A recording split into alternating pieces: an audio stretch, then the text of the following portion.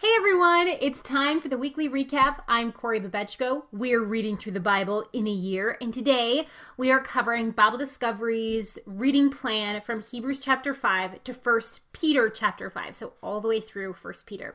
So here we go. Hebrews chapter 5.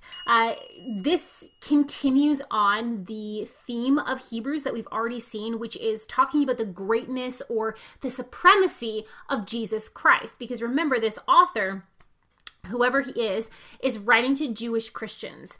So he deals a lot in Old Testament imagery and language, legal language that Jews would really understand and gravitate towards. So this is where we are. Okay, so we learn in Hebrews chapter 5 that God gave the honor of sonship and the high priesthood to Jesus Christ. Even though the high priesthood given to Jesus Christ, it wasn't the Levitical high priesthood because Jesus wasn't a Levite. The Bible says here that Jesus was a priest in the order of Melchizedek, which is going to be made more clear in the next chapter. So let's look at verses 7 to 10. It says this: During the days of Jesus' life on earth, he offered up prayers and petitions with fervent cries and tears to the one who could save him from death, and he was heard because of his reverent submission. Son though he was, he learned obedience from what he suffered, and once made perfect, he became the source of eternal salvation for all who obey him, and was designated by God to be the high priest in the order of Melchizedek. So being made perfect there is not like a sin issue. It's like being going to his proper place in heaven, to the right hand of the Father. But he had to go through that obedience. Jesus learned obedience. He learned what it meant to be obedient to God through suffering, which was a really important part, according to the author of Hebrews. It played a really important part in his high priesthood. I guess I should say that in the present. It plays a very important part in Jesus's high priesthood because he can empathize with us. He can understand. All right. Also, there is this warning in Hebrews chapter 5, verses 11 to 14. We have much to say about this, but it is hard to make it clear to you because you no longer try to understand. In fact, though by this time you ought to be teachers, you need someone to teach you the elementary truths of God's word all over again. You need milk, not solid food. Anyone who lives on milk, being still an infant, is not acquainted with the teaching about righteousness. But solid food is for the mature, who by constant use have trained themselves to distinguish good from evil. That is a harsh criticism. It's hard for us to make this clear to you because you no longer try to understand. So apply yourselves, try to understand. And we learned that spiritual maturity comes from constant use of the teaching of the Bible. Using constantly in your life the teachings of righteousness, attempting to apply them. And in this way, we learn how to distinguish good from evil. All right, Hebrews chapter 6. This implores the Hebrews to become more mature, to interact with those teachings of righteousness by that constant use principle. So that continues here in chapter 6. Then it goes into a section that talks about if you know God, truly know God, and walk away from him, you cannot be restored. Now, I know that this is a really hotly debated verse. It's a hotly contested verse. But I think it's really safe to say that this is a solemn warning that if you walk away from God, if you decide to hate God, you can. God isn't holding Christians hostage, saying like, you can't leave. That's not what he's doing here. If you choose to walk away, you can. Now, I also don't think that this turning away from God, I don't think this is about, when you look at the verse, I don't think that this is about sinning and being remorseful, Christians sinning and feeling bad. Or I don't even think that this is about having doubts about God. This seems to be a purposeful rejection of a God that you know is true. That's why it says it's impossible for those who have once been enlightened, who have tasted the heavenly gift, who have shared the Holy Spirit, etc. There's a bunch of other qualifiers. So this seems to me to mean a purposeful rejection of a God that you know is true. However, this chapter also does say that true faith produces stuff in your life. It produces good works. It produces the fruits of the Holy Spirit. So make sure that you're growing. Take a test. Look at your life. I don't mean like a written test, but take an inventory of your life and ask God to grow you and to teach you and work towards that. Apply yourself. It's not a one-way street. God's not doing all the work here. We're putting in that effort to interact with the Bible and then try to apply it to our lives. All right. Hebrews chapter 7. Melchizedek. Here's where it's finally going to kind of explain that link between Jesus and Melchizedek. So it gives a brief explanation of who he was. If you remember all the way back in January when we were looking at Genesis, we came across Melchizedek. He's the king of Salem, likely the early city of Jerusalem, and he was a priest of God. And just as the parentage of Melchizedek was unknown, it's not recorded in the Bible, he definitely wasn't a Hebrew because the Hebrew's descendant from Abraham, and Abraham pays him tithe. So he's clearly not a descendant of Abraham. So just as Melchizedek's parentage is unknown by the Jews, he nevertheless is immortalized in the scriptures as someone who was a priest of God, even acting as a priest for Abraham, their forefather. So the idea here is that Christ is like that. Christ is like Melchizedek. He's not a priest because he is a descendant of Levi. He's outside of the Levitical priesthood. He's actually from the tribe of Judah through Mary.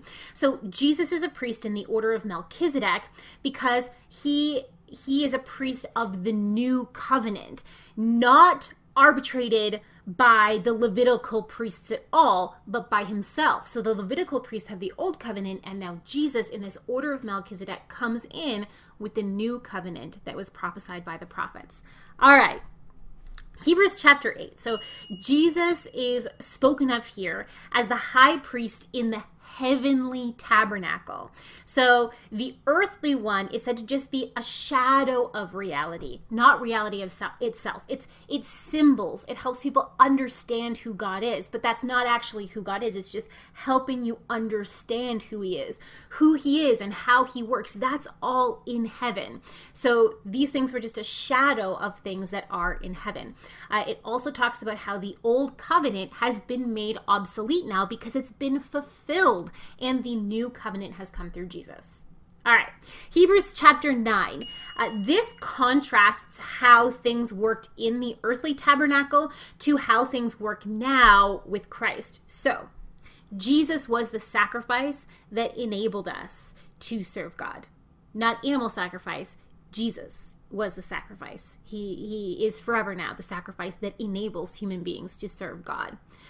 Speaking of the work of Christ, I wanted to read you verses 27 and 28. They say this: just as people are destined to die once and after that face judgment, so Christ was sacrificed once to take away the sins of many. And he will appear a second time, not to bear sin, but to bring salvation to those who are waiting for him. So this is what we have to remember about the return of Christ. It's not for some grand left behind victory moment. That's not what this is about. The return of Jesus Christ is the fulfillment of our faith. It's the bringing of salvation to those who are waiting for him. It's the coming of the kingdom of God for real. Okay. Hebrews chapter 10. This chapter talks about why Old Testament sacrifices had to be offered again and again. So why you had to offer multiple sin offerings, why there were daily offerings, why there were yearly offerings. But now why Jesus was sacrificed once and for all. How did that happen? Why did that happen? It's explained here in Hebrews 10. It talks about how the Old Testament ways were less perfect than Christ. The law itself Now it's moved beyond the tabernacle. Now it's the whole law itself was a shadow of the truth. And Jesus is the actual truth. So it's a foreshadowing of him. It's a symbol of him. And now he's fulfilled it. The real thing is here. So the conclusion in Hebrews 10 verses 22 to 25 says this: "Let us draw near to God with a sincere heart and with the full assurance that faith brings, having our hearts sprinkled to cleanse us from a guilty conscience and having our bodies washed with pure water. Let us hold unswervingly to the hope we profess, for he who promised is faithful. And let us consider how we may spur one another on toward love and good deeds, not giving up meeting together, as some are in the habit of doing, but encouraging one another, and all the more as you see the day approaching." So it gives us that reasoning then why Christians need to gather. We need to encourage each other. We need to build each other up in Christ, because this world is not easy to live in when you're trying to live for Christ, which I think all Christians know as they mature in Christ. Hebrews chapter 11. This gives us examples from the Old Testament of faith. It gives us 2 rounds of faith. The first round has Abel, Enoch, Noah, Abraham, and Sarah. And then there's even more examples given after that. But a main point throughout Hebrews chapter 11 is that all of these Old Testament figures were required to and did live in faith. They lived trusting in who God is and arranging their lives and making their decisions based off of who God is. It talks about how they still, even though they lived in faith, they still did not receive the fulfillment of their faith in their lifetime. So the coming of Christ, they did not have that salvation of Christ, though they were saved. But then it segues into, so how much more should we be faithful because we have Christ? We have the fulfillment of the law. We have the fulfillment of the Old Testament faith. So we should be even more faithful than the Old Testament figures. Hebrews chapter 12, I wanted to read to you verses 1 to 3. "Therefore, since we are surrounded by a great cloud of witnesses, let us throw off everything that hinders and the sin that so easily entangles, and let us run with perseverance the race marked out for us, fixing our eyes on Jesus, the pioneer and perfecter of our faith. For the joy set before him, he endured the cross, scorning its shame, and sat down at the right hand of the throne of God. Consider him who endured such opposition from sinners, so that you will not grow weary and lose heart." Okay, so there's a couple things. I'm not used to the NIV translation when it comes to this. I've memorized most of the scripture in New King James. That's just the tradition that I grew up in. So it's funny to me, like reading "fixing our eyes on Jesus, the pioneer and perfecter of our faith." That word pioneer is different. I believe in its author in the New King James, the author and perfecter of faith. Sometimes it's the author and finisher of faith. But here I like that, the pioneer and perfecter of faith. Okay, back to that first verse. "Therefore, since we are surrounded by a great cloud of witnesses, let us throw off everything that hinders." That great cloud of witnesses is referring back to Hebrews chapter 11 and all of those Old Testament figures who their lives serve as witnesses to us. So this cloud of witnesses, they're not witnessing us, they're not watching us, they're witnessing to us. They stand as testimonies of God and of faith in God. So because we have that, let's just throw off everything that hinders us and the sin that so easily entangles us, and let's run the race that God has set for us, whatever that race is, whatever hurdles there are, whatever territory, rough territory we have to go through. Let's do it. We learn in Hebrews chapter 12 that the Old Testament testifies of faith and Christ testifies of faith. This is important. This is important because remember who the audience of this book is. It's called Hebrews. It's for Jewish Christians. So in addressing Jewish Christians, it's emphasizing the Old Testament scriptures and it's emphasizing faith in God over the works of the law. So when you keep that in perspective, this emphasis of the Old Testament testifies of faith, and Christ testifies of faith. So it makes sense when you consider the audience. It goes on to encourage the Christians in their struggle against sin, that it's worth it to struggle against your own sin and the world's sinful ways. You got to struggle against that too. And the advice given here is accept these struggles as the discipline of God who's making you better. God's disciplining you. He's helping you grow more in Him. There's advice on how to live and just very briefly, basically live in peace with everyone, and don't be like Esau, who sold his birthright just foolishly, because some things can't be undone. All right, I think what's really interesting also about Hebrews 12, and then I'll move on, is that there's this mountain analogy. Again, this is a Jewish Christian book. You haven't come to Mount Sinai, you've come to Mount Zion. What does that mean? Mount Sinai was terrifying. The people were scared of the mountain. It was on fire. Moses went up there for 40 days and he came down with his face glowing. This is a scary place. Even Moses says that he was afraid. There was lightning and thunder and trumpet sounds. So the author is saying, you haven't come to Mount Sinai of fear. You've come to Mount Zion, the heavenly Jerusalem. So be joyful because you're forgiven. You have access. And this is mixed in with a lot of super cool Old Testament imagery. I like it. Okay, Hebrews chapter 13, this final chapter in Hebrews. There's just final remarks of things that you should be doing as Christians, and then final goodbyes and greetings to wrap up the book.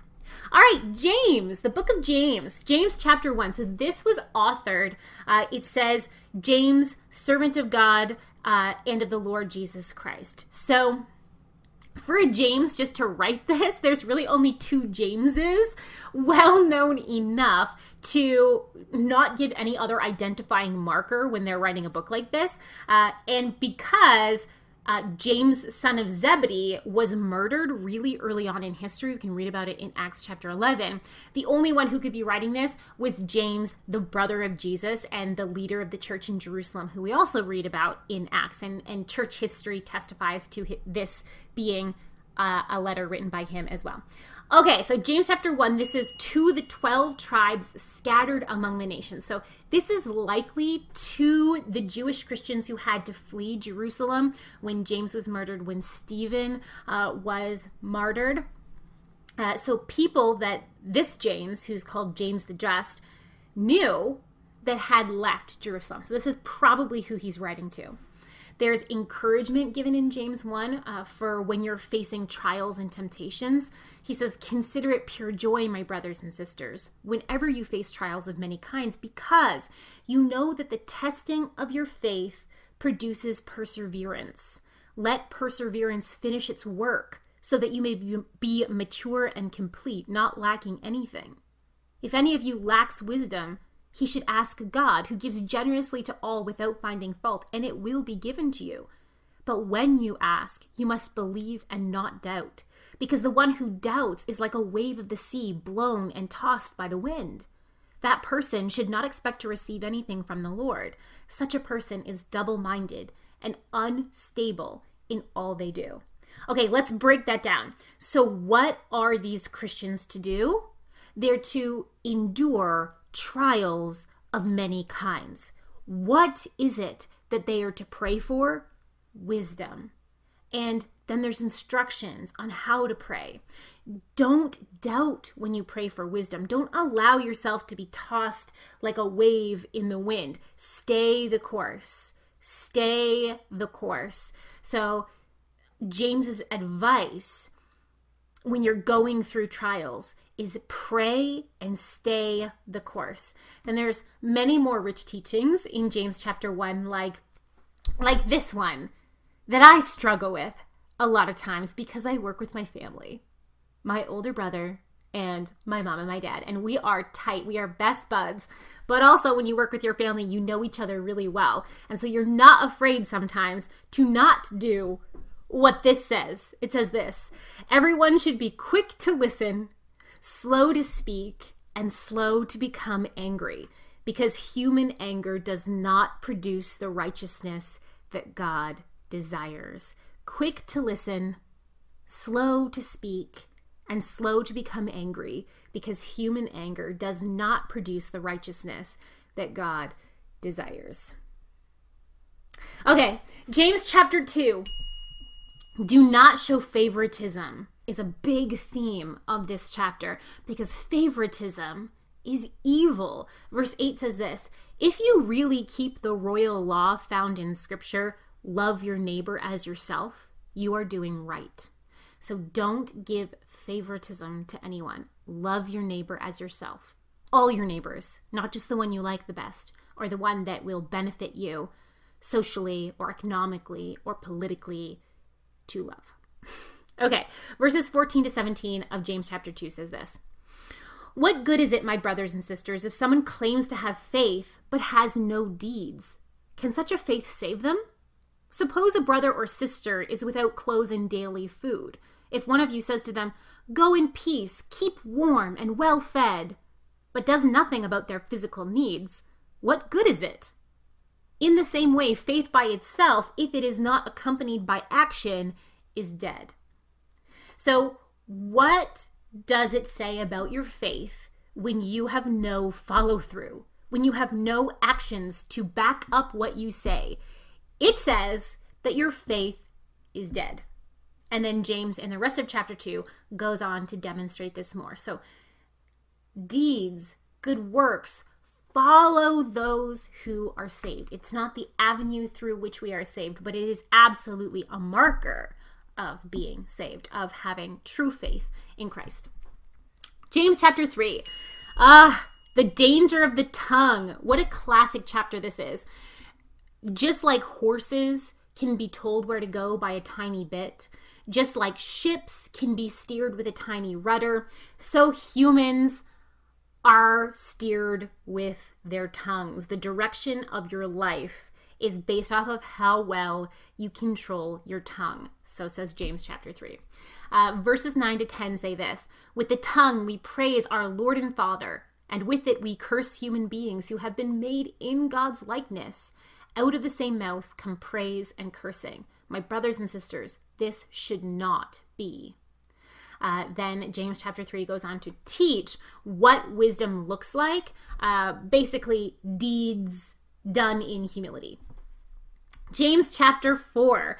Okay, so James says it like it is all the way through James. But in this one, in chapter 4, he tells them why there are fights among them, arguments, jealousies. He's like, well, it's because you're evil. It's your own evil. You got to deal with that. The solution is found in verses 7 to 10. It says this: submit yourselves then to God. Submission means obeying. Right? Submit yourselves then to God. Resist the devil, and he will flee from you. Come near to God, and he will come near to you. Wash your hands, you sinners, and purify your hearts, you double-minded. Grieve, mourn, wail. Change your laughter to mourning and your joy to gloom. Humble yourselves before the Lord, and he will lift you up. In other words, do not mess around with this. When you have symptoms of evil in your life, don't mess around with it. Don't just leave it. Don't write it off. Deal with it. James chapter 5. This is the last chapter of James. It contains a warning to people who have become rich off of the backs of others. Basically, judgment is coming. And then James basically turns to the Jewish Christians who are being persecuted again, and he says this: be patient then, brothers and sisters, until the Lord's coming. Right? He goes on to talk about, look at how the prophets were mistreated, and yet they stayed true to God, they stayed true to the truth. He goes on and he says, if you're in trouble, pray. If you're happy, sing praises to God. If you're sick, call for the elders of the church to pray for you and anoint you with oil. And then he wraps it all up with a bunch of concluding advice. That's very interesting. All right, 1 Peter chapter 1. We're just cruising through these New Testament books. So this book is Peter, the apostle, to Christians in 5 different Roman provinces, probably that he's visited before. So he gives an explanation of the hope of salvation.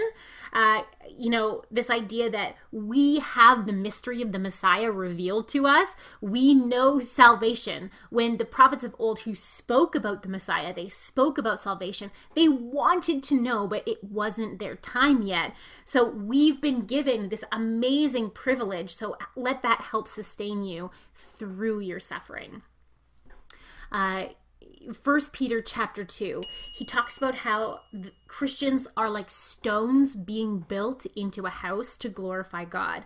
And he goes, you may be rejected stones, just like Jesus was the stone that the builders rejected, but God is still building you. He goes on to say this in verses 9 to 10, but you are a chosen people, a royal priesthood, a holy nation, God's special possession, that you may declare the praises of him who called you out of darkness into his wonderful light.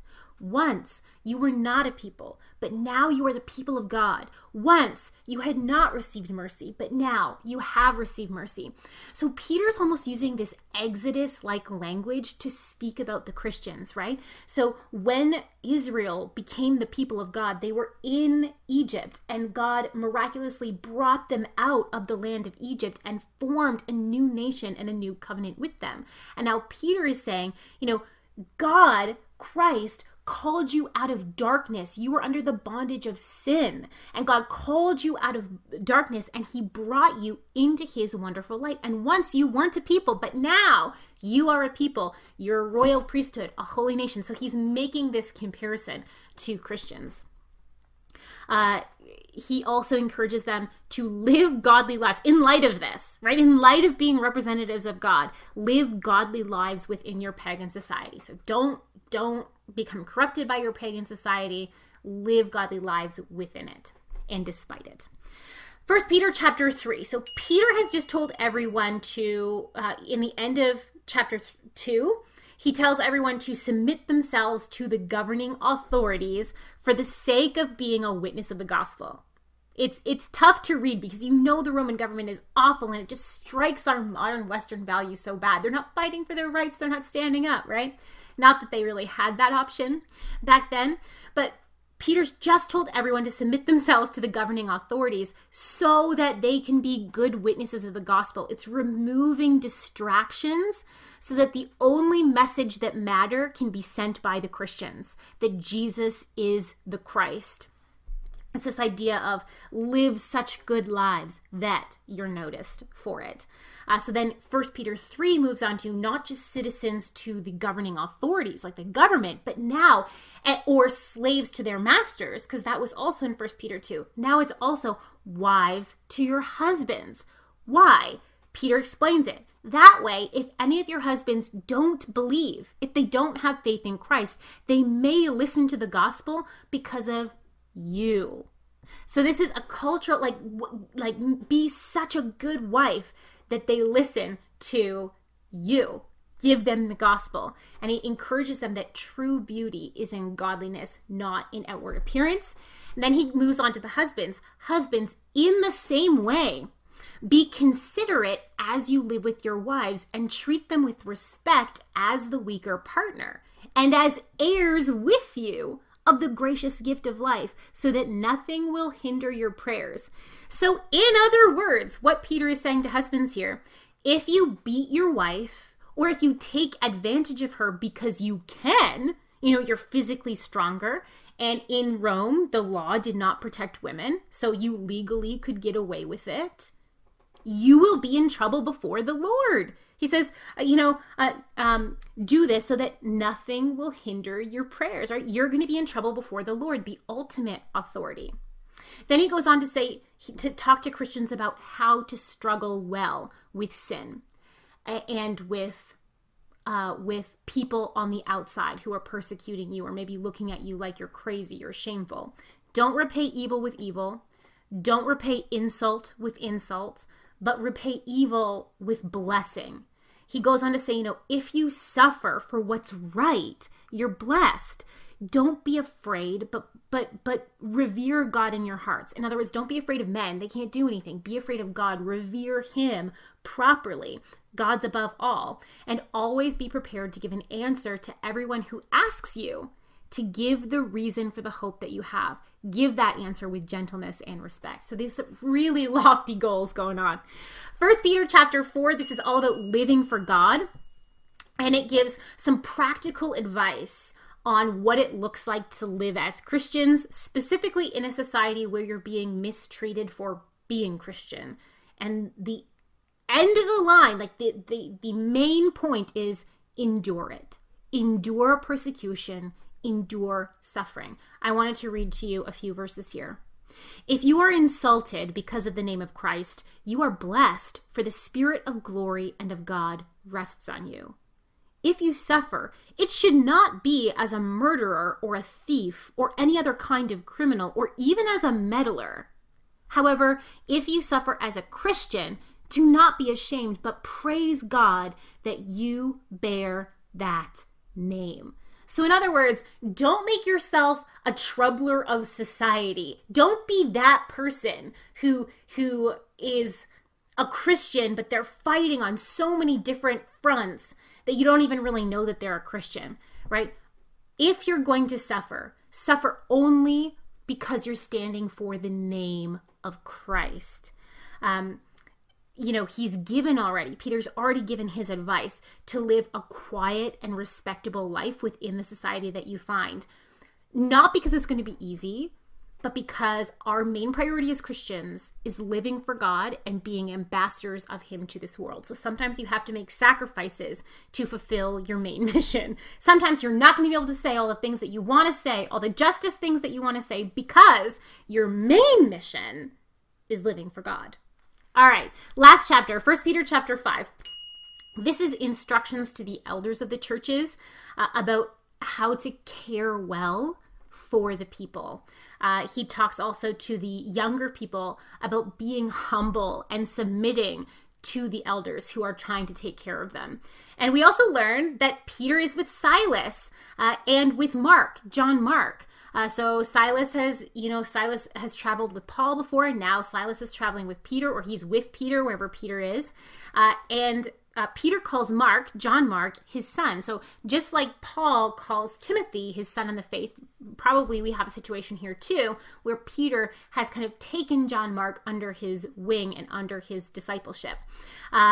We also learn that Peter is probably writing from Rome, the city of Rome, because he makes reference to being in Babylon, which was probably a euphemism for Rome at that time.